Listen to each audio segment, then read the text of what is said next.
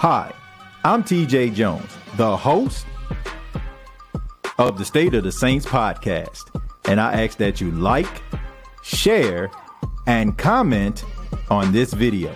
Thanks for watching. All I gotta say is, who dat?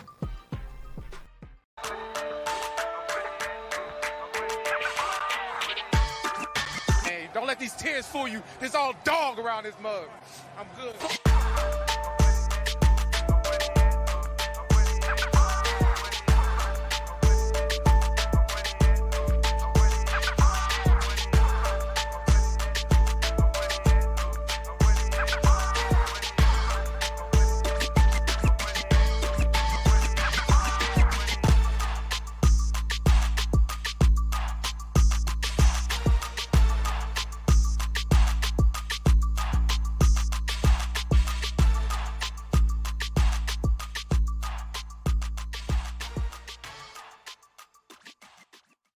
Hey, what's going on, Who Dat Nation? It is yours truly, TJ Jones.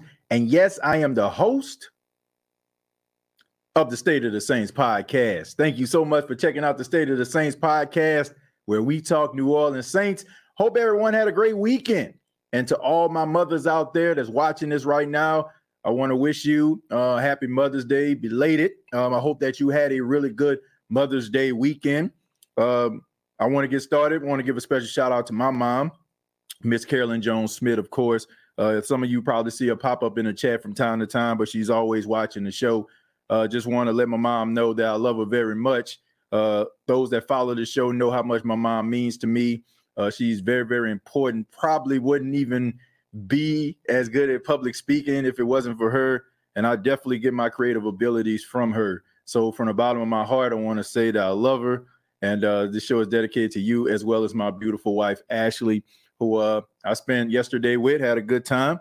Did a little barbecuing, got a little barbecue ribs, barbecue chicken on the grill for her. Because it was something that she wanted, but she's an extraordinary woman as well. So want to wish them a happy Mother's Day, which I did yesterday, but also just wanted to acknowledge them on today. But let's go ahead and talk a little bit about rookie minicamp. Rookie minicamp kicked off a couple days ago, and it was extremely exciting to see some promising guys that are going to help the New Orleans Saints team reach the next level. We all know about the Saints' first-round pick, Brian Bursey, coming out of Clemson, looked apart.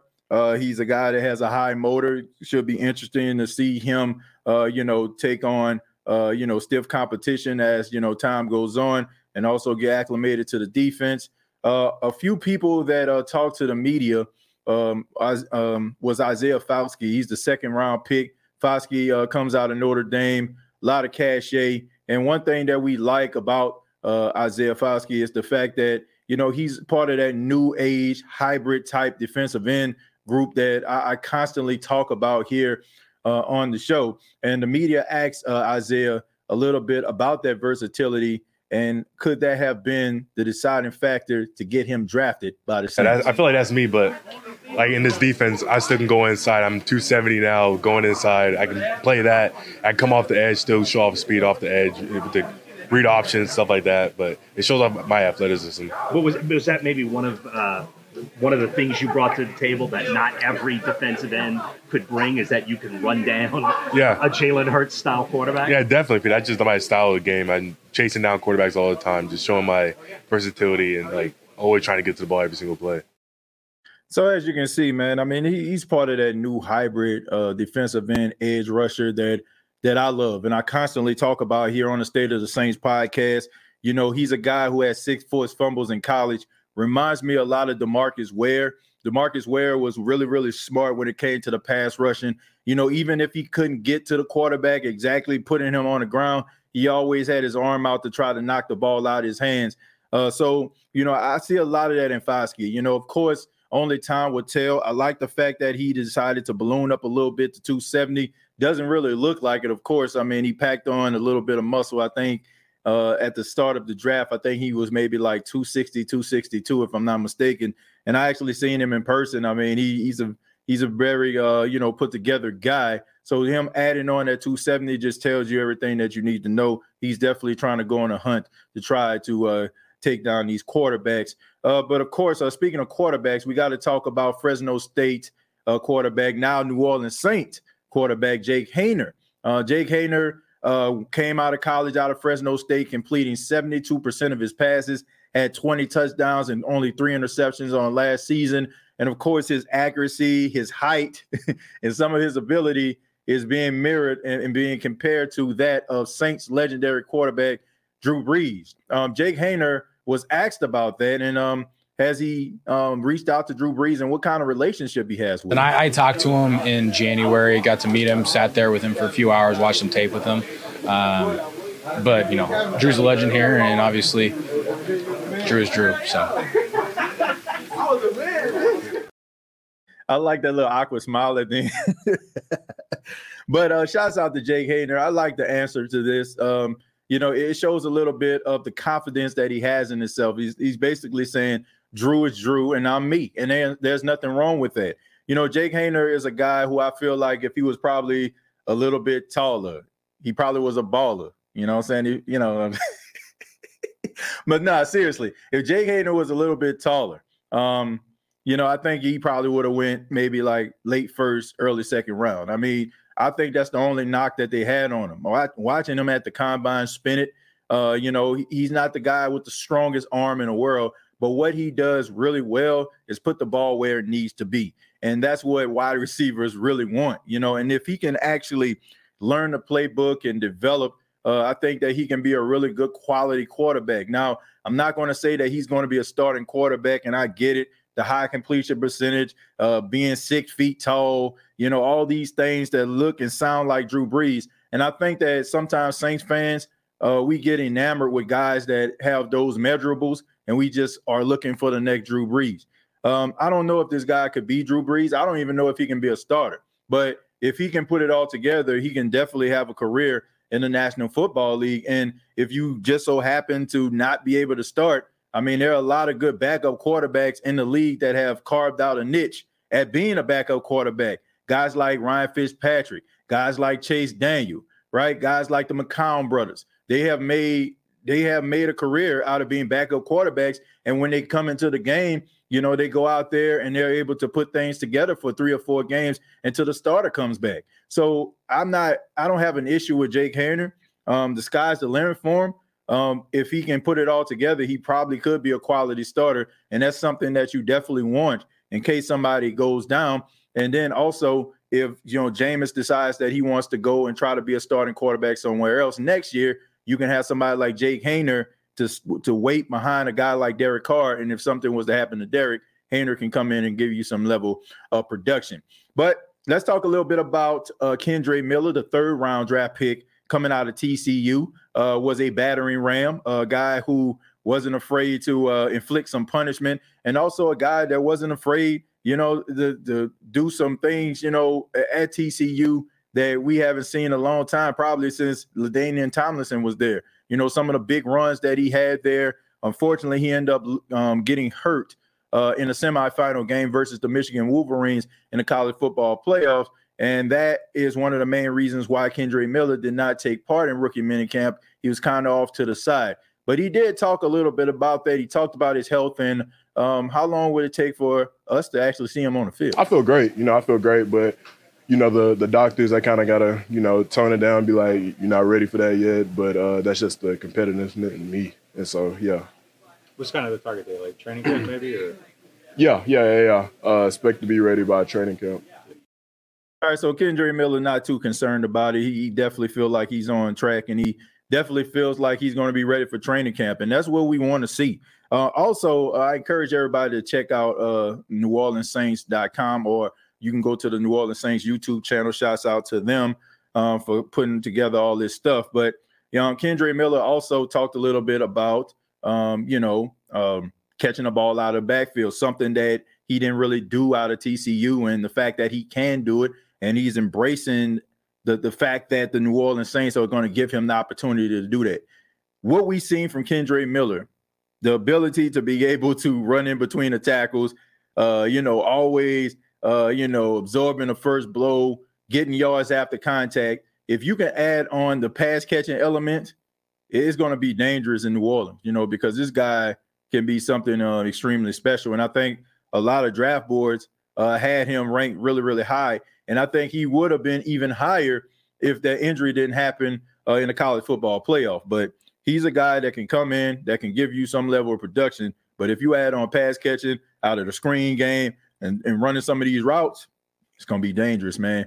Speaking of a dangerous man, let's talk about A.T. Perry, Wake Forest wide receiver, got drafted in the 6th round by the New Orleans Saints, a guy that came in, did some really good things, in college, broke all type of records at Wake Forest.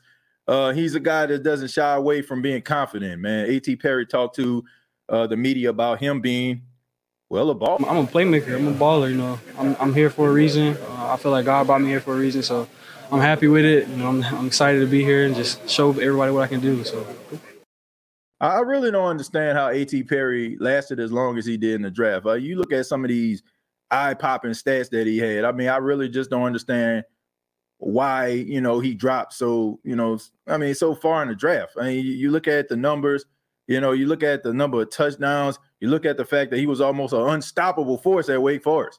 But I think Saints fans are excited about him because, there's a level of concern about Michael Thomas. Michael Thomas has not played in 2.5 years, a complete season in 2.5 years.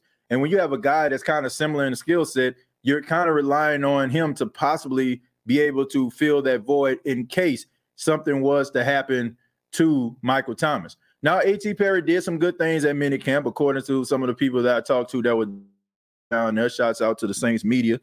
He did some good things, but he also had like some growing pains, which is understandable at the time. You're a rookie. I'm pretty sure you're nervous. This is the first time you put on the black and gold. You put on your gold helmet. I mean, the fact that you're walking out to the practice field as a professional, this is a moment that you've been waiting for your entire life. And finally, you get this opportunity to go out there and show the world what you can actually do. It can be a little bit nerve-wracking. So I don't expect A.T. Perry to be a guy that we're just looking at like, why the Saints drafted him. I think that as time goes on, I think that he's going to build up confidence. I think that he's going to be a guy that can come in, that can give you some level of production. I still feel like he's going to have to climb the ranks. I expect Olave to get a lot better. I expect for Shaheed to get a lot better. I'm not expecting Michael Thomas to be dealing with some of the things that he's been dealing with over 2.5 years. And you have some guys that you can compete with, guys like Kurt Merritt, Dejon Dixon, Quan Baker, Traquan Smith. These are the guys that he's going to have to compete with to maybe get some playing time.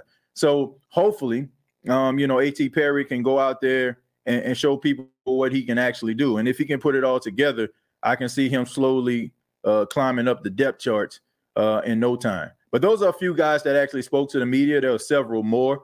Make sure you go to the YouTube channel of the New Orleans Saints if you want to check out more of the videos. Brian Bresee, he talked to the media, of course, but it was kind of like just a minute long. And it was, with all due respect, it was kind of basic stuff that we already know, learning the playbook. Wasn't too much that was in depth.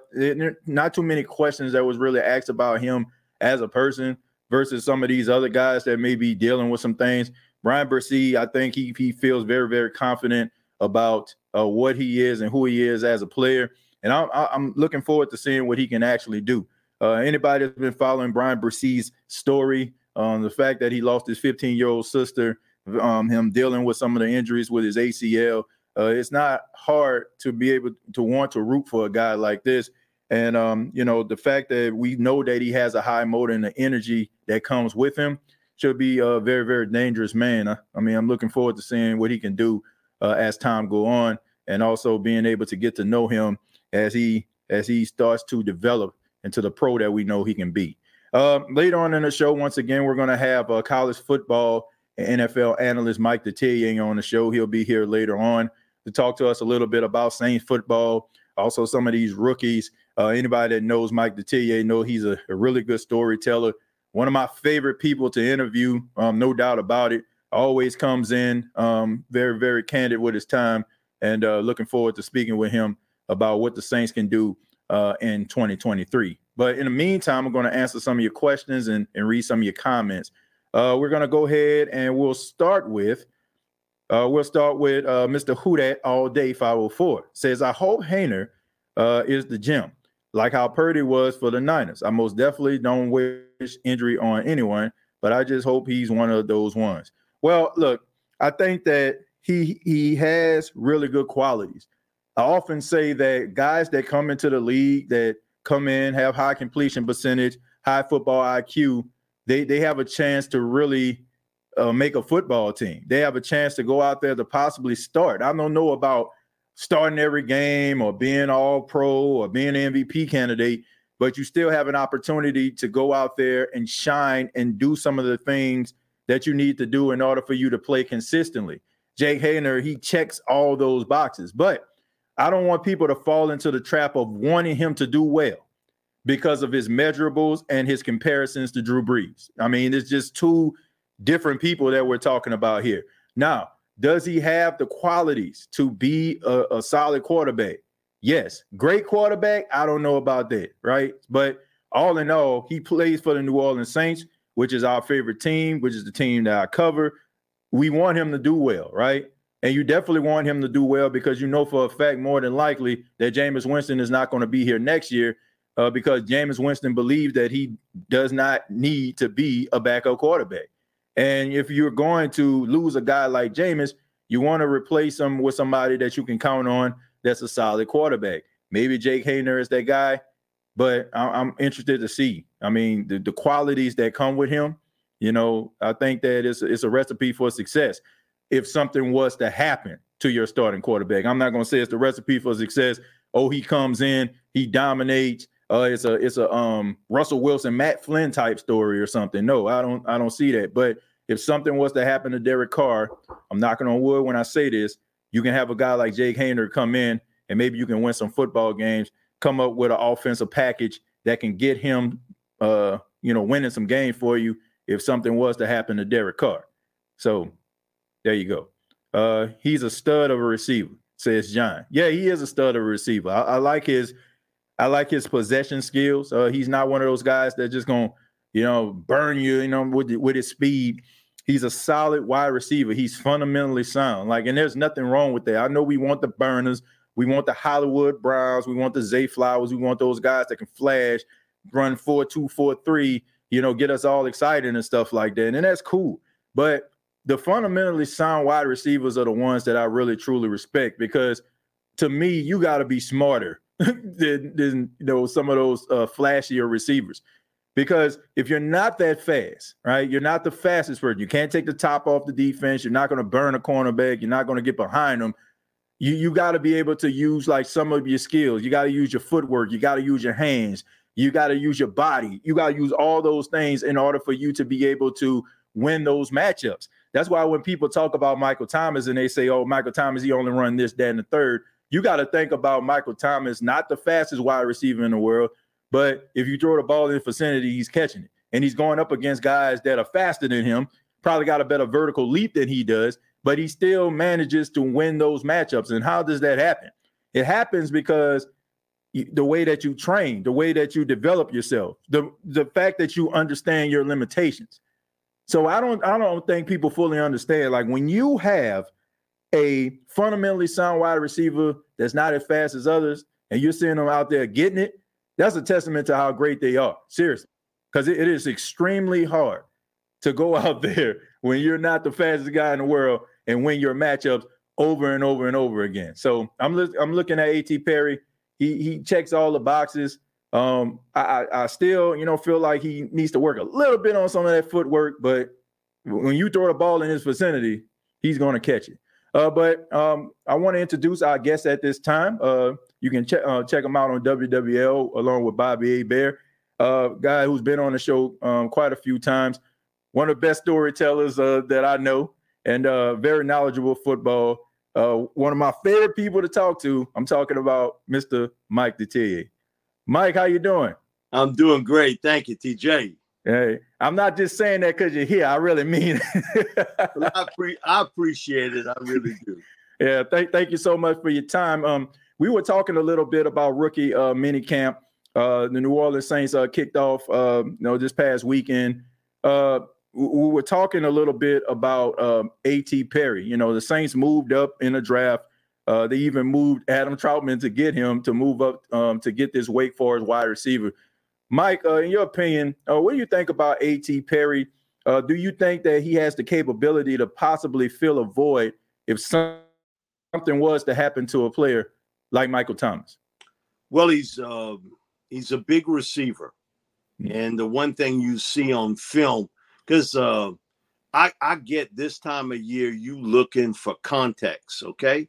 Mm-hmm. But you can't tell a heck of a lot off of one mini camp. That's a walkthrough with pajamas and slippers. But, I mean, I get it. Unique content today. But with A.T., what you see is a lengthy receiver. He has excelled in going up and making contested catches. Mm. He's not the fastest guy around, but he does have a little burst toward the end of that route, and he goes up and makes a play. The one thing, and listen, I've seen it with other receivers. Mm-hmm. He's almost good for one drop early in the game. Mm. If you watched him at Wake Forest, which I have virtually every game, he'll have an easy drop. It's almost like, okay, I got to get it out of my system early. Okay. And so he'll maybe misread a route or tries to run with it a little bit before he makes the catch. But normally he's a real sure-handed guy. He'll go up and make that grab. And like every college wideout, there's some footwork and design issues as a route runner that you have to improve on. Right. You can be a good route runner in college, but you're only doing what they ask you to do for their system. Now you in the NFL, they're asking you to do something else. So you have to adjust there. I like him as a prospect. And again, his size, he is normally sure-handed. Right. And the other part is he can make a play with arms and hands around him, which I really like, especially red zone, short yardage situations where when you get in that red zone, man, everything is so condensed that you're trying to get a matchup there that's favorable to you. So I'm anxious to watch him and really anxious to watch him in the more physical practices and in games. Right. Yeah. I think that I watched him at Wake Forest like quite a bit, a couple of games. And I mean, he definitely stands out. And I definitely agree with you, when it comes to like his possession skills, especially like in the red zone. I think that's something that the Saints need, especially like when Michael Thomas went down. I mean, that was a huge void that he had, that they had, because they didn't have that one guy that can actually win it. Like you look at the first game of the season last season versus the Atlanta Falcons. Jameis Winston was basically just throwing the ball up and just hoping Michael Thomas catches it.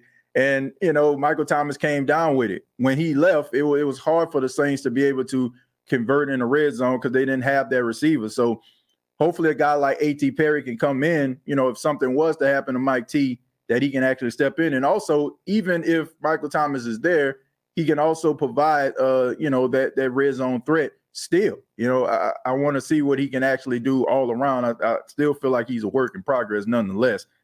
But let's talk about the first pick that the Saints selected in the first round, Brian Bresee.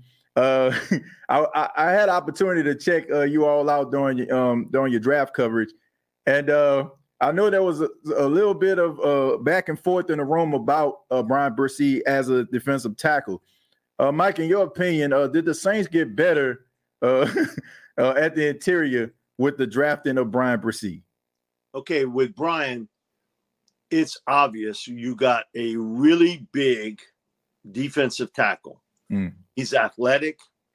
He runs the field extremely well, east-west, and he's got some power skills.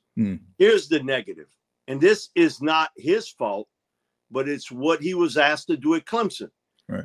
He was always slanted or shaded one side or another, and they moved him around constantly. Yeah, okay, you're not doing that in the NFL. Okay, you're not sort of cocked one way and cocked the other way and then moved around. So there is some technique work that he's going to have to get much better at. Right. But you were only doing what Clemson wanted you to do. Secondly, it's just something, I've done this 37 years.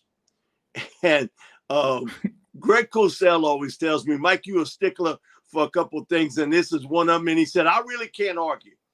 A high-cut defensive tackle. He's got a lot of legs on him. Yeah. A lot, which means you have to be protective of that. And also you have to learn how to play with a little lower base and come off the line of scrimmage a little lower. Low man wins. Yeah. People, I don't like a 6'1" defensive tackle. Hey, give me a talented one every day. You know why? That 6'3", 6'4" center guard, he got trouble getting under a 6'1", 6'2" guy. Right. So for Brian, the biggest challenge is going to be for him to learn how to play with a lower base and get off the line of scrimmage lower. Because if not, they're going to take you out. Pete Jenkins, who I've worked with for a long time, and he's coached and mentored, good Lord, I think it's like 60 All-American defensive linemen. He coached in the NFL with Andy Reid in Philly. He always thinks that a high-cut defensive tackle is more susceptible to injury, leg-wise, shoulder-wise. Because you know what? They can sort of turn you and then twist you, and you fall on your shoulder, or they sort of take you out lower body-wise. He might be right on that. And Brian's had, guess what? Knee and shoulder injuries. Yeah. So for Brian, it's not the athleticism. It's sort of how he's built. Yeah. He's going to have, now, are there exceptions to the rule? Always is. Always an exception to the rule. Right. I've been around 6'5" defensive tackles, but they're not high cut. Yep. I mean, they huge from the waist up, not from the waist down. Right. So Chris Jones is one of them. I got to talk to Chris about this. Chris came out of Mississippi State. Right. And now he's an unbelievable player with Kansas City Chiefs. You look at Chris. Chris is as high cut a defensive lineman as you'll see. Yeah. But he told me it took me 2 years. 2 years to learn how to play this game, being able to get off that line and not have these experienced offensive linemen sort of move you around. Yeah. The other guy is DeForest Buckner from Oregon, who's a first-round pick of the San Francisco 49ers. They didn't want to pay him, so he gets traded for a first-round pick to the Colts. He's almost 6'7". So he told me that he developed this crab technique. And if you watch him, he gets down real low, almost like, you know how a crab runs? Well, he gets down real low because he said, man, when I get out of that stance, they would tag me because he's got so much legs. Yeah. Those guys have defeated it. But a lot of people, what about Jeffrey Simmons or Fletcher Cox? Look at those guys, how they built. They all upper body guys. Man, and in that way, when I get off that line of scrimmage, I got you, and then I can swing you. But if you all legs, it's different. So from a technique standpoint, and Bobby and I had that talk long before they got picked. So he understood that. And I knew a couple of Brian's coaches at Clemson, and they brought it out also that that's going to be a learning process for him as a player. I had him ranked 31st, so I thought he'd get into round 1, and it was almost 31st into that. But there's some technical skills here. If you thinking he's just going to come in and make an immediate impact, that's not the case. Yeah. That's a little bit of a learning curve, TJ, with that. And some of it is not his fault, okay? Because, only thing I can do as a college player is do what the coaches and the scheme wants me to do. Right. That's the only thing I can do. I can't play freelance, okay? And so with Brian, it's a learning curve that he's going to have to get through. But I do believe in that Pete Jenkins line that you are susceptible more to injuries because of the way you are built. And I just remember in talking to Chris, they have a seminar every year in Dallas where Jenkins will bring, I don't know, it's over 100 defensive linemen there. And he brought up to me, it was toward the end of his second year before it finally started to click for him, because he said, I was getting off that line real high, and man, those guys were moving me, because you got momentum and you high cut. And so it's not like I can jam him today and move people out of the way. So it's a little bit of a technical thing with Brzee. I think he's got a chance to be a good player, but I'll be honest with you. I think he may be better off at end than at tackle. Really? Because I love a lengthy, leggy defensive end. Yeah. Where your long legs come into play is me getting around that offensive tackle who's trying to square up on me. And if I got the wheels, I can get around you or cut you inside. So it'll be interesting to see kind of where he lines up. But I'm willing to tell you, I bet the Saints put him not directly all the time at defensive tackle. They put him a little bit outside. Yeah, that'll be interesting to see. I mean, I seen like a couple plays at Clemson. They did put him on the outside. Yes. I mean, he was very disruptive. So that definitely might be a part of the game plan.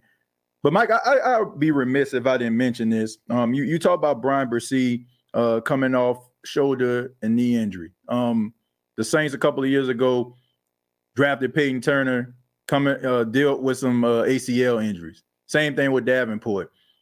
Is that a level of should that be a level of concern? The fact that the New Orleans Saints, they've been trying to find somebody to be opposite of Cam Jordan, to be the Robert Mathis to his Dwight Freeney, so to speak.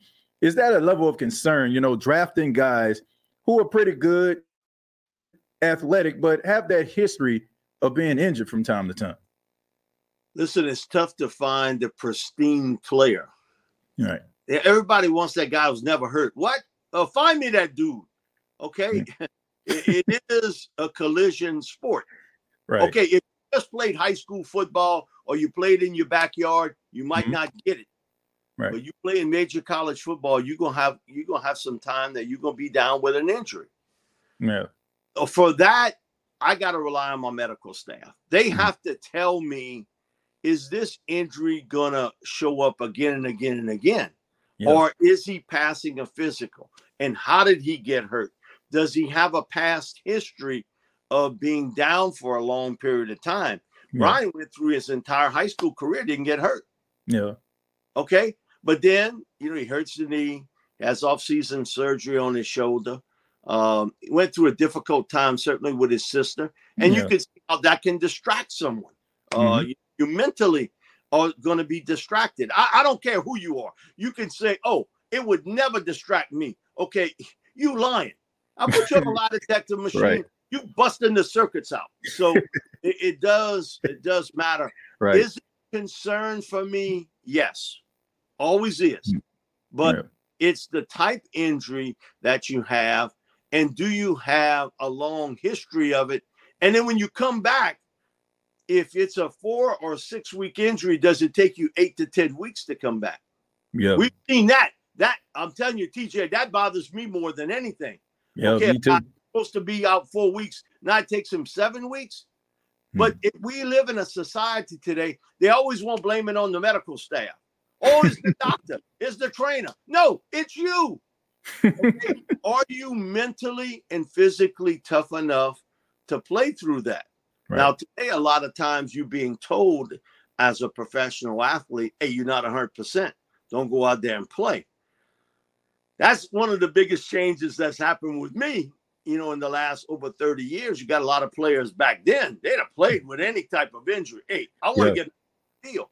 Right. But they're being told, don't go back unless you're 100% healthy, which sometimes is difficult because after the first practice, you ain't never 100% healthy. Yeah, never. That's true. That's true. I was thinking about when you mentioned players playing through anything, just remind me of that Ronnie Lott, like Ronnie Lott goes to the locker room and tells him to amputate his finger so he can get back into the game. But, it was a level of passion back then. Guys, were willing to, battle through it. We have to adjust. If you're a casual football fan, TJ, right. Or if you covering in the media, that it is a different world today. Right.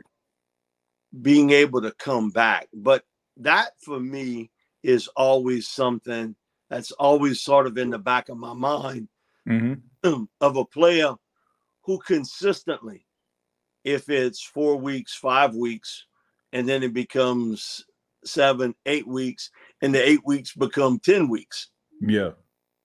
That is concerning. Like you want to see those players on the field. Like you want them to be healthy, of course. Yeah. But at the same time, you want them to be available. And I think sometimes, they try to make sure they're not playing through anything. I got to wait for my body to be 100%. But like you alluded to, probably not going to happen. You're playing football, you're playing a contact sport. You're never going to feel 100%. I mean, that's just the way that it goes. You will hope that, they think about that and be able to battle through it. But hopefully we don't have these levels of concern going into 2023. But let's talk about Isaiah Foskey, the edge rusher out of Notre Dame. A little bit of a different type of defensive end than I've seen in years past when it comes to the Saints. It seems like, the Saints, they go after those guys that are, long wingspan, tall guys like the Davenports, like the Turners. He's more of like a hybrid guy, right? He's the guy that can fly around. He's the guy that can force the fumble. He's the guy that can track down some of these athletic quarterbacks, something that the Saints have had issues in the past doing. When you look at Foskey and you look at the tape, what does the tape tell you about this guy, and what type of player do the New Orleans Saints have in Foskey? Well, with him, he's played all over. He's played as a 4-3 defensive end. He's actually played as a 4-3 stand-up defensive end. He's played as a 3-4 outside linebacker, standing up. He runs the field extremely well. He's got a good what I call a press and then counter. When the offensive tackle's coming at him, that ability to press that first arm out and then swing around him, he does that really well. Yeah, he does. Great instincts to the football. He can run the field well. Thing that sticks out to me, well, two things, other than his athleticism and his want to. He got a lot of want to. He doesn't give a play. Is that he played on a defense that did not have one other defensive player picked in this draft class. Wow. Not one. Wow. 0. And secondly, if I ask even a really guy that keeps up with college football, name me another player at Notre Dame today. Most people would say, let me think about that. Okay, name me another defensive player at Notre Dame. So he's the only one on the defensive side that was drafted. Most people couldn't tell you the second player. Every time I played against Notre Dame, if I'm an offensive coach, you know what? That guy, I got to make sure he's blocked because I know Foskey's making a play. It doesn't fit as a pass rusher or his plays against the run. So I like him, and I think he can be an immediate impact player in a position that they sort of created last year with Caden Ellis. Right. that Ryan was looking to get a better pass rush early on in the season. And they put Caden outside, and he excelled in that. Right. All I know is Foskey's a faster player than Caden, and he's quicker. Yeah. Fill that role, and also I can move him around. If I'm playing Notre Dame, and I'll give Marcus Freeman great credit here. Mm-hmm. He knew if I just put him at right defensive end or left defensive end, man, I'm going to figure out a way to block him. I don't care if I got a combo block him or not. I'm going to figure it out. But he kept moving him. So you didn't really know is that I can move him around, and especially in obvious pass rush situations where he can really help me to get a pass rush, and he runs the field well. Yeah. And does he physically needs to get stronger? Yeah, but that sometimes that's going to come with maturity as you get a little bit older and work with the weights a lot more. But man, he's a good player. TJ, a really good player. And he went a little bit earlier than I thought, because I had him probably, I think it was 5 picks later, but it was in that range. Right. And I knew that, having watched him, that guy can play. No, because, you know, when you're watching Notre Dame defensively, he's the guy making plays. Play in, play out, game in, game out. And my focus was to block him. And he was still making plays. Yep. That's a plus. Like when you know the game plan is to try to neutralize a guy and you still can't do it, that's a testament to that guy's greatness and how good that player is. You know, I think about like his ability to force fumbles. He had 6 forced fumbles.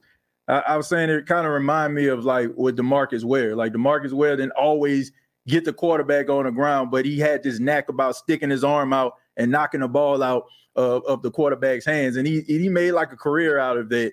And it kind of reminds me of that. Now, DeMarcus Ware to me was a little bit stronger, but I do see some similar things that Foskey does that DeMarcus Ware does. Not necessarily all the things, but that's one thing in particular I know that DeMarcus Ware would do, and that was always a pain. Like, you know, like you think that you got him, and all of a sudden he just sticks his arm out and it's a forced fumble. But I like that about Foskey. Yeah, one of the things, like when we have our camps here, if it's at Louisiana Line Camp or if it's the kind of the Dallas deal where they're teaching veteran defensive linemen, one of the things is being taught is trying to figure out when that quarterback is going back to throw, the time that you know, because some of these guys, man, they got a grip on the ball, but it's to try to hit them here where the ball comes out. And so that's being taught today. Right. And you see with Foskey, he's done a good job with that. The other thing that's being taught too today is if a defensive tackle, he kind of gets penetration and he kind of stands up that quarterback. Okay, your first thought is what? I got to get away from that guy. I slap at the ball. Right. Good point. So today, people don't realize the technical part of the game that a lot of these guys work on so much. And I remember the first guy that really actually came up with that, and he actually learned it from a very, very young Pete Jenkins helping the Giants, Lawrence Taylor. Lawrence, sometimes, he wanted to kind of demolish you. But on other times, he wanted to force that ball out of your hands. Before, you just wanted to make the sack or make the tackle. LT was different. His deal was, man, if I can get that turnover, I can really help my offense out. And then Ricky Jackson sort of learned a little bit of that from LT. And Rick, if you look at Ricky's stats, when he retired, he had more forced fumbles than anybody in the history of the National Football League at that time. And LT was right there. So it is all about trying to create a turnover. But today, it's actually being taught about trying to disrupt the throw and trying to get into here. Because you know what? If you hit them high, that flag's coming out. But if there's nothing about hitting them in the arm, right? Okay, Brock Purdy got hurt with that situation. And, okay, I feel bad for Brock, but it's part of the game. Yep. Okay, you can't legislate where you hitting him in the arms and hands. And the other thing, too, is that stand-up deal where, okay, I'm moving back or I'm standing up and I'm trying to get the ball out. And, okay, my concentration is just to get it out. And that defensive guy comes in and he pops it out of there. So there is a lot of technical part to that. Foskey, I'm not saying he's going to be a starter right away, but he will contribute quite a bit in the role Caden Ellis played and in also certain down and distance situations as a pass rusher.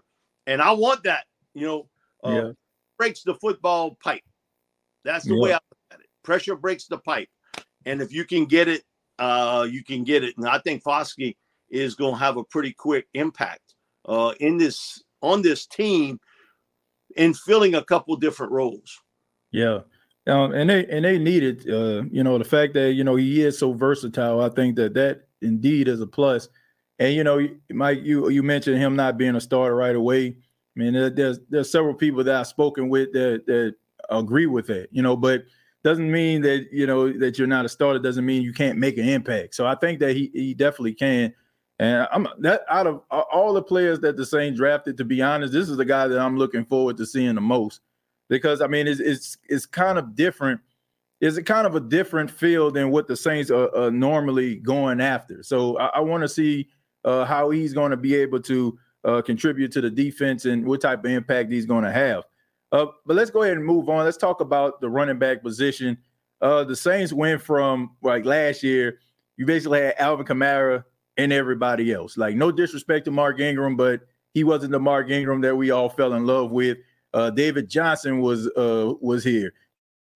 Yeah, Benjamin, Latavius Murray. It was a revolving door a little bit, and it involved a lot of injuries. But now you have the New Orleans Saints. It seems like they're really focused on the running back position in this offseason. You got Alvin Kamara, of course, but you also added Jamal Williams from the Detroit Lions, who led the NFL in rushing touchdowns. And you also have Kendre Miller, the running back out of TCU, who ran really hard, had a really good, solid season. Unfortunately, he got hurt in that college football semifinal game versus Michigan, couldn't play in the national championship. But he does come with a lot of confidence. So he basically said he's not coming here to be a number 2. He wants to be a number 1.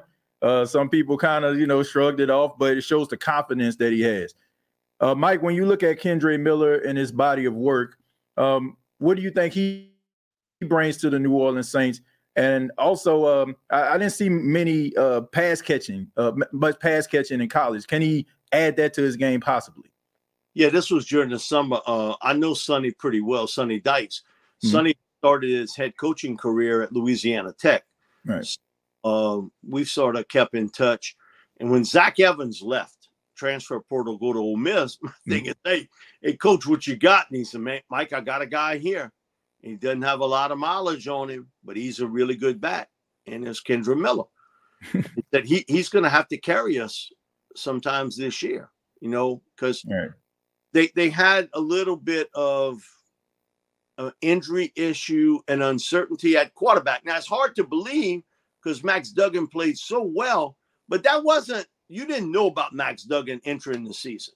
He wasn't supposed to be the guy, but an injury opened the door for him. And what you see is a very physical runner.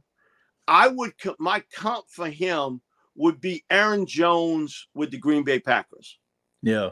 He's sort of built exactly like Aaron, and very physical guy. He's got a really big upper body, so he can fight through, but he turns power into speed. In essence, he gets out into the open field, man, that power turns into speed, and he's made a ton of big runs. And he actually, as Sonny said, he carried this team at different times last year for TCU, and they were certainly different without it. Listen, I'm not saying that they could have made it competitive against Georgia. I don't think anybody could have. That Georgia was just so good. But Kendre was a big part of their offense. Also, the fact, too, he didn't catch a lot of passes. That wasn't where the offense was designed. But when he did, he caught it out front. Hey, I want to see that. I want to see you catch it with this. not up against here. Right. And Andrew could catch the ball. So he's got power. He turns power into speed. He does a solid job as a pass protector too, which is important. I don't want my quarterback getting demolished because he missed the block. Yeah. He plays with a lot of confidence. Okay. This is a good and a bad part of him, and it's all the same part. He refuses to go down. He had 6 fumbles last year. 6. Right. Okay, so what that's telling me is, he's fighting. I want to get an extra couple yards out of it, and somebody comes, and what we talked about with Foskey, from behind, and they rip it out. Yeah. And so he's got to be careful that sometimes, fight to fight another day. You can't let that ball get ripped out of you. But that's really the only negative with him, other than he had the MCL surgery. Because I think had that surgery not happened, he would have been picked higher. Yeah, I agree. Would have been picked higher, but you didn't know exactly when. And he was limited in the little OTAs or whatever for the rookies. He was out there running. Right. But he did tell us when he got selected that he was starting to run and that he was really close. So he's a very talented runner, a physical runner. And if you've watched Aaron Jones with the Packers, that's what you have with Kendra Miller. They almost built the exact same, almost exactly the same. And he catches the ball pretty well. And your point you brought up is true. He didn't catch a lot of passes. Yeah. But when he did, he caught it smooth. And, man, he could whirl around. And that first guy never really tackled him. He just tried to run over him. And then he's trying to run past everybody. So he's the guy I really liked. And, again, had it not been for the MCL injury, the Saints would have never got him in round 3. Never. Yeah. I agree with that. I mean, if you watched him at TCU all last season, you know that there was nothing about his game that would warrant him being a 3rd-round draft pick. I mean, no way. So that MCL injury, did cost him, but it's a fortunate thing for the New Orleans Saints because they have a running back that is a quality running back and a guy that can get better as he develops. But, Mike, I think about 2017, when the New Orleans Saints had, Mark Ingram in his prime. You had a young Alvin Kamara fresh out of the University of Tennessee, and you had the veteran, legendary running back Adrian Peterson. And the biggest issue was, how do I get all 3 of these guys on the field? When you look at Kamara, you look at Williams, and now you look at Miller, can the New Orleans Saints get these guys on the field? Can they coexist with this 3-headed monster they have in the backfield? I'm never worried about having too much. I'm always worried about having not enough. Man, if I got too many, man, I'm right where I want to be. Right. People don't like to talk about it, but it is real. There is an injury factor in this world. Yeah. And you're going to get nicked up and you're going to get hurt. Now, you're getting hit as a running back. And so that always sort of works itself out. It really does. I think back then, Sean really knew how good Kamara was. Yeah. But he had made some promises to Adrian that, hey, listen, you're going to be a big part of our offense. And that didn't work because Kamara came to the scene so fast. So I think that was more the issue than trying to figure out how the 3 of them would work together. And you saw Adrian was not quite the same Adrian Peterson, okay? Right. And we saw it when he went somewhere else. No, I'm never worried about not having all that talent. I'm never worried about that. I'm always worried about it, if I don't have enough or the injury factor. Because somewhere down the line, and then with the Saints, the most likely suspension of Kamara, now you don't have that issue. Most likely, first part of the season. And if you're going to get suspended, suspend me early. I want him for late in the year. I don't want that where he plays 6 or 8 games and then they come in with the suspension. If you're going to suspend him, do it early and get it over with, so that way I can deal with it and I deal with a suspension like I would deal with an injury. Okay? The exact same way. There's nothing I can do about it if I'm a team. Nothing I can do about it. So having a Jamal Williams who is used to being part of a two kind of tone deal. Yeah. Because look back at Green Bay, he split time with Aaron Jones. When you look back at Detroit, he split time with DeAndre Swift. Yep. Used to that. That's fine. Yeah. And so for me, that's a minor issue. And I say minor, it's not even that. Because I know that injuries and things out of my control will happen, and I need all three. Yeah. And need to put the ball better. If that's anything that bothers me today is the fact you couldn't run it last year when you needed to and you had to. And that goes back to offensive line play, and you didn't have that second option at running back. You really Alvin, okay, but Alvin can't run if he can take a team picture of the other team's defense coming at him. Right. We're getting no push up front. People don't want to talk about it. Oh, we got a first round pick here. We got a first round pick there. You do, but did they play like a top unit with a first pick? No, I think last year Ramchak has always been a really good player. Mm-hmm. But last year he wasn't as good as we've seen him in other years. He was not. Andrus Pete, he's going to get hurt somewhere down the line. Mm-hmm. I like Eric McCoy. I think he's a good center in this league. And Cesar Ruiz, was he better? Yeah, but how much better? And then the other tackle, you're playing with James Hurst, or you're playing with Trevor, and then Trevor gets hurt. So you got to go with Hurst, and you got injuries every year. Yep. The most important pick in this draft class may well be Nick Saldiveri. Yep. And why? He may get an early call. Hey, kid, you got to get in there. And I got to see him play a lot at Old Dominion. Mm-hmm. He was 73rd on my draft board. Yeah. So I was surprised. Round 3 ends, he's still there. Yeah. And so Deuce and I were talking about it, that, name a guy there. And I was like, man, Saldiveri from Old Dominion. Well, sure enough, the Saints straight up, and they picked Nick with the first pick in round 4. Mm-hmm. Played mostly right tackle. He started one game at right guard, but I think he's better off kicked inside and at the right guard spot. What I like to see in alignment is his ability to bend at the knees, not at the body balance, control, square, hand placement. Now, where he's going to have to get better is hand placement as a pass protector, because he ain't never seen guys like he's going to see rushing the quarterback in this level. He's never played against guys like that. Yeah. But as a run blocker, you see his physicality. You see his ability to leverage, get low, move people off the line of scrimmage, gets a nice push off the snap. And I got a feeling he's going to play early, one way or another, because of either injury or something's going to happen. You're going to have to play Nick. The funny thing is he goes to the Senior Bowl, and Jim Nagy tells me the story. He goes to the Senior Bowl. He had played right tackle, so he practiced the first day at right tackle. Then they moved him to guard. They wanted to show everybody his versatility.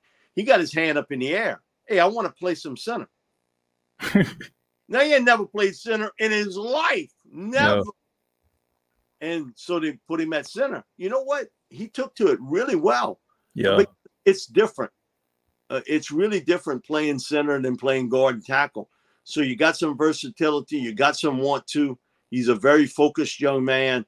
And the NFL will not overwhelm him. Will not. Yeah, I mean that's a good thing when you have an offensive lineman that is that versatile. And like you say, if you've been looking at the New Orleans Saints throughout the last couple of years, I mean the injuries have come on the offensive line. I mean, so to add a guy like Saldiveri in here, I think that it'll be a great fit. And like you say, he's a very smart player. And I do think that, it's an upgrade. I think that you look at with Andrus Pete, he plays from time to time, but he's going to miss at least 6 games, So to have a young guy that can come in, that can plug and play, and that that can and go in there and give you some production is a plus. I do want to ask you about Jake Hayden out of Fresno State. Haener is a guy who had 72% completion percentage. He had 20 touchdowns, 3 picks last year. People look at his size. I was talking about this before you got on. People talk about his size. They talk about his accuracy, and they're comparing him to Drew Brees. What are your thoughts on Haener? He's a guy, once again, I mean, he can put the ball where he needs to be. But, do you look at him as a possible starter? Not for the Saints, but if you were like a team, like maybe 3-4 years down the line, do you see Haener as a starting quarterback? He's got a possibility. He's got a couple traits I can't teach and no one else can. Yeah. He's accuracy skills. He got really good touch on the short intermediate throws of the game. Mm. The other thing is he's a quick processor. Sometimes guys come into this league and they think it's like college football. And man, they throw everything at you to confuse you. Right. So you got to process information so fast. Does he have a super strong arm? No, he doesn't. Does his deep ball sort of hang a little bit? Yes. It's obvious. And when you watch him, the deep balls sort of have a little bit of helium in it. It hangs up there. But he's a tough competitor. He's very focused. And I just listened to what Jeff Tefford said about him, his coach, who's coached a lot of good quarterbacks in college football. Yep. And talking about, I've never seen somebody more driven and more focused. All right. Does he have all the physical tools? No, he doesn't. But you know what? Who was the first pick in the draft? Bryce Young. Okay. How big is Bryce? Okay. Depends on who you talk to, Mike. He might be 5'9" today. I'm as big a Bryce Young fan as that can be. I don't like that he's with the Panthers, but I'm a big Bryce Young fan because I know what he did. People, he's overhyped because he's at Alabama. No, you don't understand. Get it through your head. He's not on that Alabama team last year. They're not going to no Sugar Bowl. They're not winning double-digit games. Mm-hmm. He bailed them out time after time. And what happened in the 2 losses? LSU, he's watching as Alabama's defense, they gave up the touchdown and the 2-point conversion to LSU. Right. Against Tennessee, he was watching as that defense gave up a field goal late for Tennessee to win it. So, okay, I get it. You don't like his size. You don't like Alabama, but you better like the guy because he can make a lot of plays. And he's a very focused guy, just like Haener. It's quick processing. Both of them, you can tell. They're throwing the ball before the guy gets into and out of a cut and a break. That's totally different. Okay, Sean fell in love with Ian Book, okay? And for whatever reasons, good or bad. Right. But Ian didn't have that type sense to get the ball out before the cut and the break. Right. And I think he overprocessed things in his head. I think he saw some things that weren't really there, and he was trying to make a play when there wasn't that play to be made. Man, you watch Haener. He got kind of screwed at Washington because he should have been the starter there. And a lot of people who covered Washington back then thought, and I'm talking about the Washington Huskies, thought that he should have been the starter instead of Jake Browning. But the coaching staff decided to go with Jake. Okay, and I understand it. I'm out of here. That's how y'all going to do me? I'm out. Now, he left before the transfer portal stuff got involved. He had to sit out a year to go to Fresno State. And so I think, sometimes God puts you in the right place. Yep. He put him there with Jeff Tedford, who's one of the best quarterback coaches in college football. He's no young pop. Jeff been doing this longer than me. So, I think it's a good pick. And I think you're going to see very quickly with him how he handles a team. He is the general out on the field. He takes charge and he knows it. He's a gym rat. He loves the game. And so can he be a starter one day? We'll see. But I will say this. I think he'll be a really good backup. Yeah. I think he'll be a good backup. And those numbers don't lie. I'll throw it just like I threw it about Foskey. Tell me another player from Fresno State. I can't tell you. No, he's carting that team on his back. Yep. And he's making it work. And even when he gets off the bad starts, if you look back at the championship game, man, for a half, he was struggling. Right. He was a little off on his throws. He had a couple drops. They couldn't move the ball well. They got a lot of pressure on him. All of a sudden, the second half, man, bang, it clicked. And Jake he got hot. And man, they were like, here we go again. Here we go. Because, boy, when he gets in that groove, he can throw it well. So you got to look past the fact that he's probably less than 6 foot tall. He's probably more 5'11 3/4, somewhere in that range. Yeah. But I can't put him on a rack and stretch him. But and I can't teach him to be accurate. I can't teach him to set his feet. And that's the one thing I watch with quarterbacks today, how they can set their feet and throw on balance. You got guys that were picked in the first and second round. They never set their feet and throw on balance. Never. Right. And, man, God blessed him with so much talent. He didn't have to. He was tippy-toe throwing, and he's up on his toes throwing it. The ball sailing 65, 70 yards downfield. Come on. Ain't a lot of men in this world can do that. Right. But it does affect your accuracy. But he knows how to play to his strength, TJ. And I think that part, he understands his strong points and his limitations, and he finds that working spot. Yeah. He finds it. Yeah, I like what I see in him. I think he has like some really good qualities. Like I said, the jury is out if he ever is going to be a starting quarterback, but I definitely can see him, carving out a niche being a backup quarterback. I mentioned this too. Like, people will look at the backup quarterbacks, but you got some backup quarterbacks that have made a career out of doing that, coming into the game and providing a spark. I mean, Ryan Fitzpatrick is one of them. Think about the McCown brothers. Or you think about Chase Daniel. You think about, some of these other backup quarterbacks throughout history. So, I mean, if it doesn't pan out as a starter, I think there's always going to be a place for him because of the qualities that he possessed as a quarterback. My final question for you, speaking of Fresno State and speaking of quarterbacks, the Saints' new quarterback, Derek Carr, coming to the New Orleans Saints, 3-year deal, $150 million, comes in with a lot of cachet. Some people feel like it was just a bad situation that he was in. He's much better than he ever performed with the Vegas or Oakland Raiders. Now he comes together with his former coach, the guy who drafted him back in 2014. But I have to ask about Dennis Allen and Derek Carr. Is this like one of the final, I guess, like, is this like the moment in which is the deciding factor, like, are these guys really the guys that we need to take us to the next level? Is Carr good enough to get over that hump? People have him as average. He thinks that he's in that elite category. Dennis Allen, is he more coordinated than coach? Is this the year that defines that and decides that for Saints fans and NFL fans? The signing of Derek Carr is Dennis Allen's defining moment, either one way or another.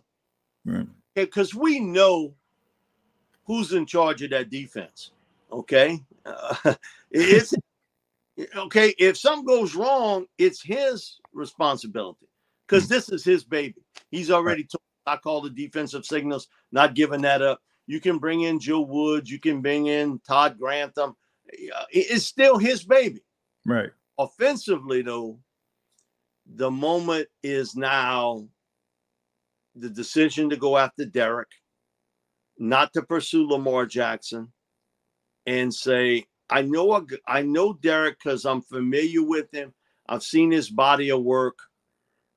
He's still a young man in this business at quarterback. No matter what, you can, man, listen, everybody wants Social Security plans on quarterback. Okay, it's the same thing with Hendon Hooker. Oh, he's 25 years old. He can't play 15 years. What? Man, give me 7 or 8. I'm not worried about 10 to 15. So can he give you that period of time? We'll see. But he's a strong arm quarterback. He's got some zip on his throws. He's had more fourth quarter comeback wins than any other quarterback currently in the NFL. Right. So that does tell you something. It tells you the Las Vegas Raiders defense is lousy, and so having to come back every time because their defense has given up so many points. Right. And I think the key to this season is what I told you a year ago. Offensive line play, health of Michael Thomas. Right. Michael Thomas out on the field, difference. Now, you can dislike him and everything else. That guy is a next level receiver when he's healthy. Now, I use the word when he's healthy. Yeah. And sometimes you got bad luck. And then sometimes you got injuries that's difficult to come back from. Sometimes you maybe make a decision that you should have made earlier. The key to this season does revolve around Derek. But can they run the ball? Can the offensive line play better up front? And also, that's part of protection. Michael Thomas comes down to that. But Derek Carr is an upgrade over anything you have on this roster at quarterback. He's an upgrade. Yeah. His body of work tells you that. He's not been no backup quarterback anywhere. He's been a starting quarterback in this league. So when you look at it, and it didn't cost you other than money, it didn't cost you anything to get him. Yeah. And basically you got him on a 2-year deal. And if it works out in 2 years, you can make it a third. But I think it's the defining moment for Dennis Allen, because that offense is not his forte. Richie Pettibone told me this years ago. Richie's from New Orleans. Richie was a defensive coordinator with the then Washington Redskins. Joe Gibbs was head coach. Okay. That's how many times did Joe get involved in team meetings? So Mikey said, I coached with him for quite some time. He said, I'm talking about double-digit years. I saw him twice in meetings. He's like, hey, I'm taking care of the offense, Richie. You take care of the defense. Okay. But Joe got most of the ink, he was Joe Gibbs, great coach. I think he's the most underrated big-time coach of my lifetime as a professional coach. You win 3 Super Bowls and you win it with 3 different quarterbacks? What? Man, TJ, I ain't living. Now, you maybe got a shot, but I'm not living long enough to see it happen again with that. So I think with Derek, he gives you a fighting chance. And also, too, you always got to throw this in there. In an uncertain NFC South at quarterback, where, okay, you got Baker Mayfield, in Tampa. Mm-hmm. Most likely, I don't think it's going to be long before Bryce becomes the guy. Because I can a little bit with Andy Dalton, but it's eventually going to be Bryce. Yeah. Every rookie goes through that rookie curve. That, man, it's overwhelming. Yeah. But it's long before he starts to pick it up. But it's overwhelming at first, the NFL. I know Peyton always tells me this at his camps. Man, I just want somebody to break my interception record. Because Peyton struggled too. And then you got in Atlanta a kind of a strange situation where last year I had Kenny Pickett. He was my only first-round pick quarterback. But my number 1 guy was Desmond Ridder. We talked about it on the show. I thought Desmond was the 2 guy clear cut. He was much better than Malik Willis and some of this other stuff I was hearing. And people were trying to push Malik into that. But how much better is he going to be? Because really, he got a little taste of NFL action late last year. But you can see what Atlanta's doing. They're insulating him. Okay? They're insulating him with Bijan Robinson, a running game, that sort of thing. I get that. I would do it too if I was the Falcons. Right. There's a lot of uncertainty. The one guy I know about, Derek Carr. I know about Derek. I can't tell you Well, I could tell you about Baker Mayfield. I'm not sure you want to hear it, but but I don't know how good Desmond Ridder is going to be this year. Yeah. Bryce, like most rookie quarterbacks, there is a learning curve to the NFL, and he could struggle early on. Derek gives me experience. Derek gives me a guy that's been there, done that, and the guys respect him. Okay? They know it's not all his fault what happened in Las Vegas. They know whatever's going on there ain't good. And poor Jimmy Garoppolo got to play behind that offensive line. Jimmy brittle. He's going to be even more brittle. I have to play behind those 5 offensive linemen that the Raiders got. So they've upgraded there. I think overall, I always look at it this way. Are you a better team today than you were at the end of last year? Because not all teams get better. That's a myth. Tell me that the Bucks are better today than they were when the season ended. You can't. You don't have. There's no way. You can't give me of that. That the Washington Commanders are better today. Now you're better at ownership. You couldn't be any worse.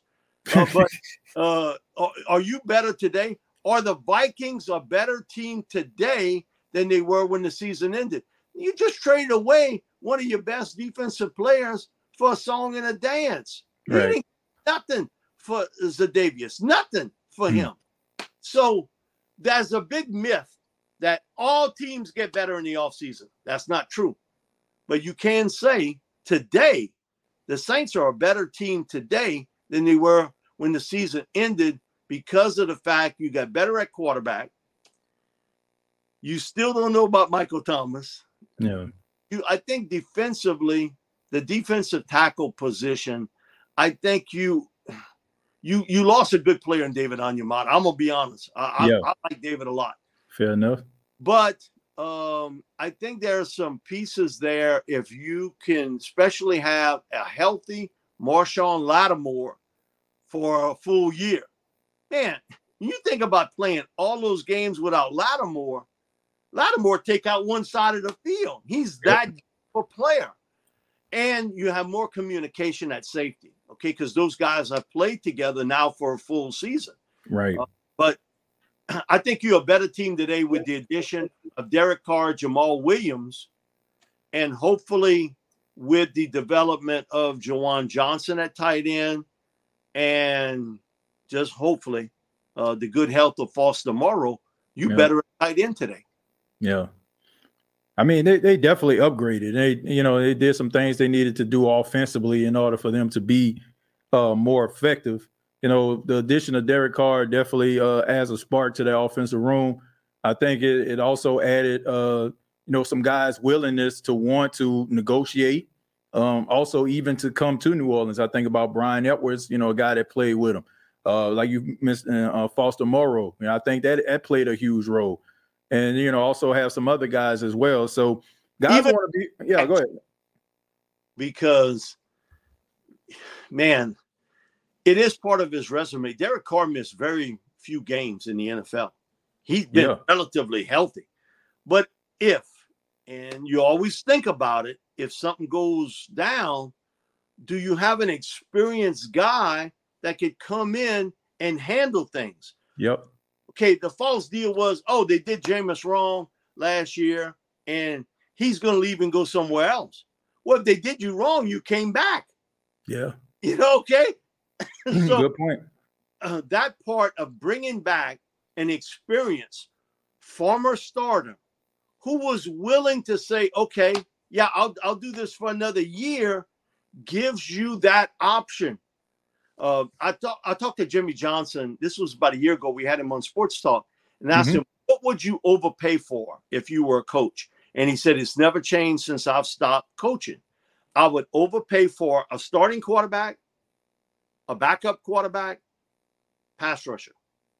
He said, I would not overpay for anything else. Wow. Because he said, you one step away from that backup being your starter. You convinced Jameis that this was the spot, the best spot for him in 2023. You can him. So it wasn't like, oh man, y'all did me wrong, because if you'd have did him wrong, he could have maybe went somewhere else. Yeah. And so the big question mark is that pass rusher. Can you keep Peyton Turner on the field? The problem is not talent. The problem is when you a healthy scratch, something's wrong. Yes. That bothers me more than anything when you a healthy scratch as a player. So can you get him to be a consistent contributor?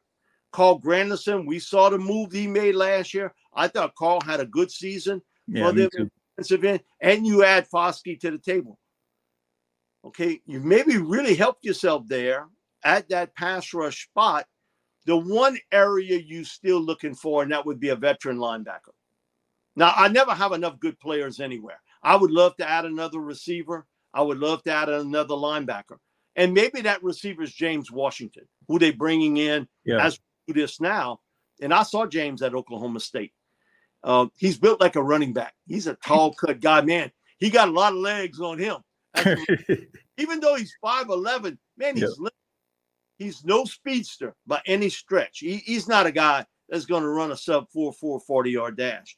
He's a 4.5 guy in that range. But that is his acceleration to the ball in flight. He does that well. And these little short passes that he can catch, and because he's so built like a running back, he's able to get away from you, and then he takes off into the open field. Hopefully he's healthy. He had that foot injury last year that he really didn't get to play. But I think he could be a help for you. And, man, he wasn't a good player at Oklahoma State. He was a dominating guy there. You saw teams in the Big 12. They will rotate coverage to his side of the field. He wasn't beating one guy. He was beating two guys. He's a Litnikov winner. So, really good. Hopefully he's healthy and they can come to terms with him. And I think he can help you. And where I think he'd be really good in the slot, because I got a small corner. And I think Washington's physicality would match up well in the slot. Yeah.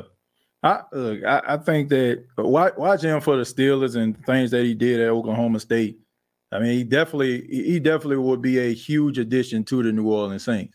And I think they have a real strong chance of getting him. Like I said, I think the Derek Carr effect, it will get a lot of these free agent wide receivers more willingness to come to the New Orleans Saints, because they know that, regardless, they can get the football and he can put them in position to make plays. So one thing you can't say about Derek Carr, I mean, you look at the tight end position, you look at some of the receivers that he had, they all have really, really developed really well with him as the quarterback. So if they can add James Washington to it, to already a pretty decent wide receiver room, I think that indeed would be a plus.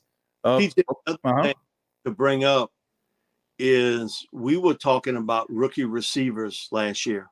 Rashid Shaheed, Chris Olave. Yeah. They got a year under their belt today. Right.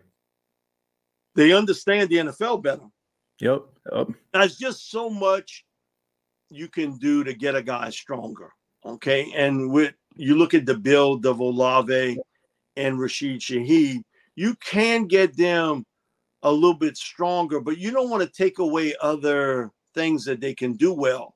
Yep. But it's just the knowledge of the game, knowing what to do. And I was shocked that we didn't see Rashid Shaheed at all during training camp. He was working out by himself. Okay, and all of a sudden they put him in a game. Man, it was like, wow, that guy is fast. No, he might not, be the anchor on your 4x400-meter relay team, but boy, is he fast with a helmet and pads on. And you saw that. Do you think that was intentional, Mike? Well, he was coming off the knee. He was coming off the knee injury. And maybe they knew what they had, but he wasn't healthy physically, back all the way. Mm-hmm. So it is what it is with it. I think Olave had a good season last year. Right. He showed as a route runner that his ability to get into and out of a cut and a break was smooth. We'd like to become a little bit more physical with catches, but he is what he is, and he's talented. Yeah. He is talented. Man, he's got some giddy up with him too. So what I think sometimes we forget is you go to work for the first day in your new job. You don't know everything. You don't know everything after a week. You don't know everything after a month. You don't know everything after a year. But once you get it down, then you understand what your job is all around. Yeah. We don't put ourselves in their position. Just go out and play. You've been playing football since you were a kid. Okay. I get it, but it's not all the same. It's not all the same. And so for those guys to contribute like they did last year, and I thought both of them did a good job, I think they'll be even better this year. Now it's getting on the same page with rapport with Derek Carr. Yeah.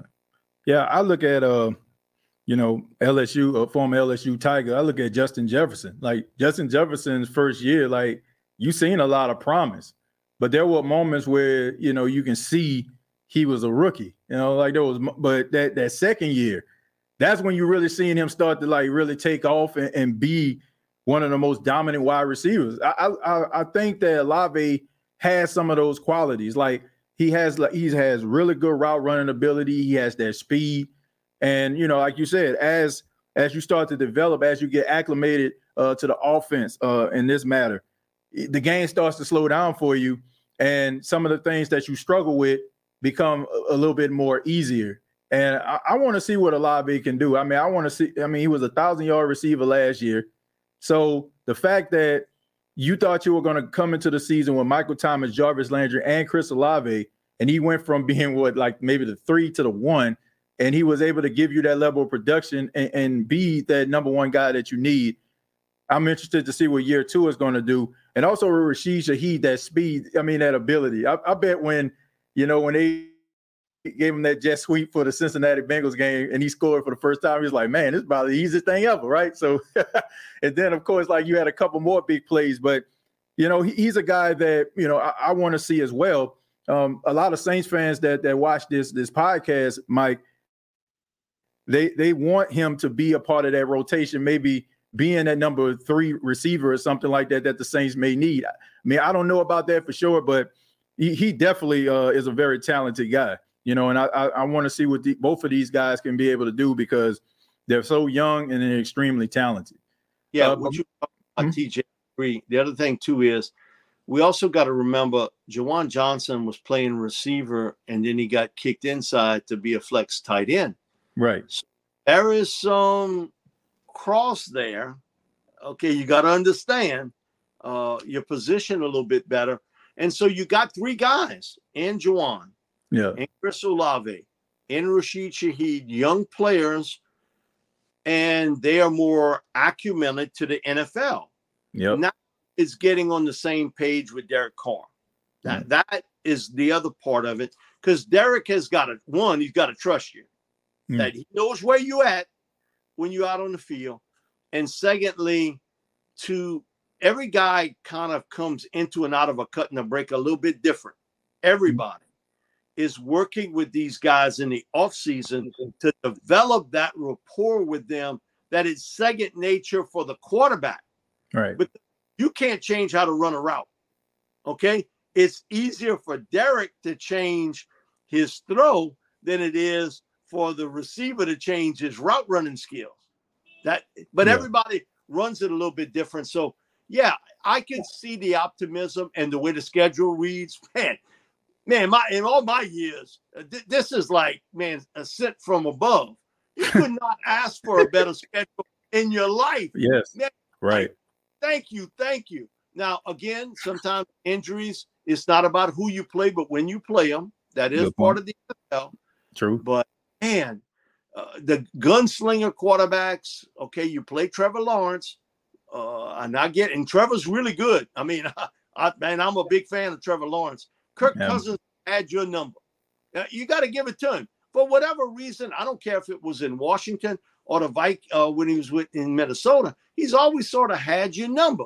Yep. I don't know physically Matt Stafford, what type player he is today. Because, man, when you start to have those arm and shoulder injuries, that does take it away. But you playing a lot of rookie quarterbacks. You playing guys that their teams are no juggernauts by any stretch of the imagination. And I do believe schedule does matter. I mean, some people, that's from last year. Well, there's a lot of repeat in this world. Yeah. That's a lot of repeat of what. Look at the top teams in the top 10 who pick almost every year. Don't it look like, it's the same team? So don't tell me, Sko, the schedule don't mean anything. All I know is every year they got a lot of teams picking in the top 10 that were there the year before and the year usual before suspects. Yeah, that is the truth. You look at the schedule. I think they play Anthony Richardson's Colts. They play C.J. Stroud's Texans. Of course, you have Bryce Young. You got to play him twice. I mean, you got some young guys out there. Then you have some teams that are trying to figure it out also. So the Saints got to get it done. I mentioned that also. They got to get it done. Like, you're not going to get another opportunity like this, to be able to, come back and make the postseason. It's been a while. Like, it's been 2 seasons since the Saints made the postseason, so we don't want it to be a third. And this is an opportunity for you to really go out there and do what you need to do in order for you to make the postseason. And based on like what you're looking in within the division, you have a strong possibility of winning this division, and that gives you a home game. And you get yourself to the playoffs. I mean, who knows what happens? I mean, Mike, I'm looking around the NFC. You don't really see too many dominant quarterbacks. You just don't. Like, and everybody talk. Yeah, you look at Jalen Hurts. That's it. Who else? Everybody else, I feel like the Saints have the capability of knocking them off. So we'll see. We're definitely going to see. But Mike, thank you so much for being a part of the State of the Saints podcast. Really do appreciate it so much. Before you go, just let everybody know how they can get in touch with you, and also about sports talk with you and Bobby Hebert. Yeah, we on 4 to 8 virtually every night. Bobby's got some time off during the summer. And, so Steve Geller will be part of our third member of the team. And so, but we sort of batted around, and, LSU baseball's big, and boy, there's a lot of sweating now after what happened against Mississippi State. But right. We sort of batted around a little bit with baseball, certainly, and it's big in this part with LSU baseball, and certainly LSU football, Tulane football, and what Woodley Fritz has done at Tulane's really been fantastic. Able to turn that program around, and certainly being on WWL, we the home of the Saints, so we give you Saints coverage every day. We talk NFL, we talk Saints, and that's the one great thing, TJ, and it helps you too. You can do podcasts and sports talk every day. The NFL is a feeding machine. Now, you only got a little time where there's nothing, but it gives you stuff every week, every day. And some move or maneuver or something you can talk about. So we enjoy kicking that around. And Steve and I were laughing about this. Sometimes, with Bobby, you got to play catcher. So, sometimes I'll signal him, hey, give me a slider, and then he throw me a high fastball way high, and so the ball go back to then you got to pick it up and everything. But we good with it. We work around it. We work around it pretty good. But it's we enjoy it. It's a lot of fun. It gives people an opportunity to interact with us either through text or call-ins, and you don't have to agree with everybody. That's why it's sports talk. You don't have to agree with everybody. So you try to entertain and you try to educate. You try to give a little bit of information maybe they didn't have. And but we living in some really good times when you think about if you're in Louisiana and you see what's happened at Tulane, what's happening at LSU football wise. Hopefully the Saints can turn this around. Like, as you brought up, 2 straight years, no playoffs. But they're the more intriguing of the 3 teams. I know what I'm getting from LSU this year. I know what I think I'm getting from Tulane this year. What I'm not real sure of is about the Saints. Right. Yeah. I mean, hopefully, like, this will be a good season. We mentioned the schedule, schedule kind of working in your favor here. So hopefully they can put it all together. And as far as like WWL, I say this all the time, Mike. If it wasn't for WWL, I probably wouldn't have a career in broadcasting. I mean, I fell in love with broadcasting listening to WWL. Growing up in the 90s, listening to the games, Saints games on the radio with Jim Henderson, the late great Hoagie Gajan. Like that's what made me fall in love with sports and just broadcasting in general, and just listening to you all every single day, the passion and the love that you all have talking about not just Saints football, but Louisiana sports in general.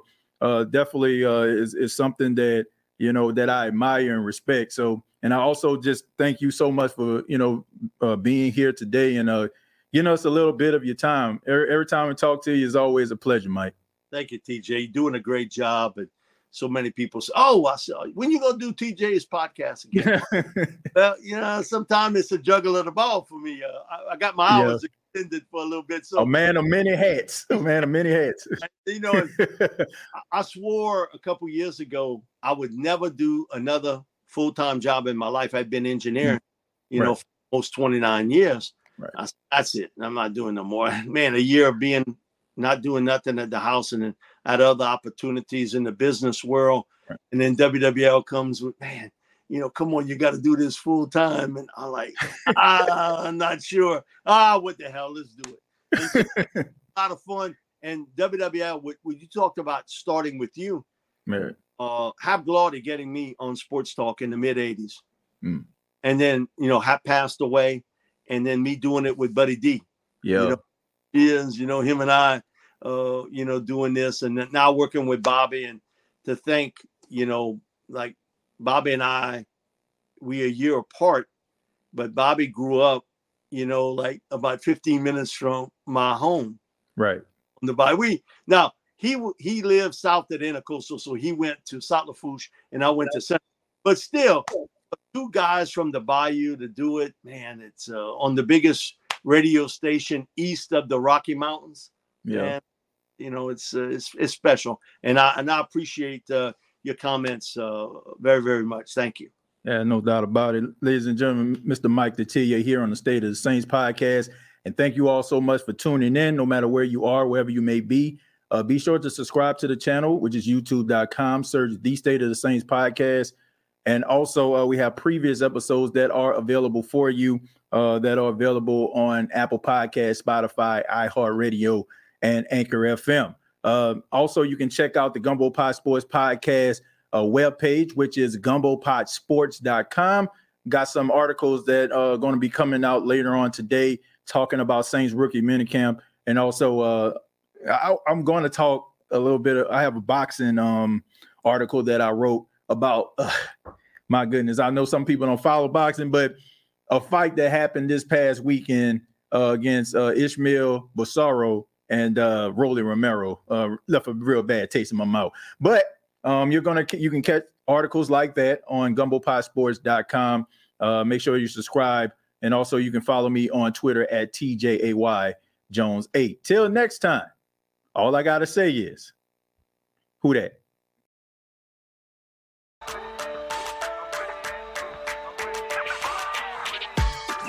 Hey, don't let these tears fool you. There's all dog around this mug.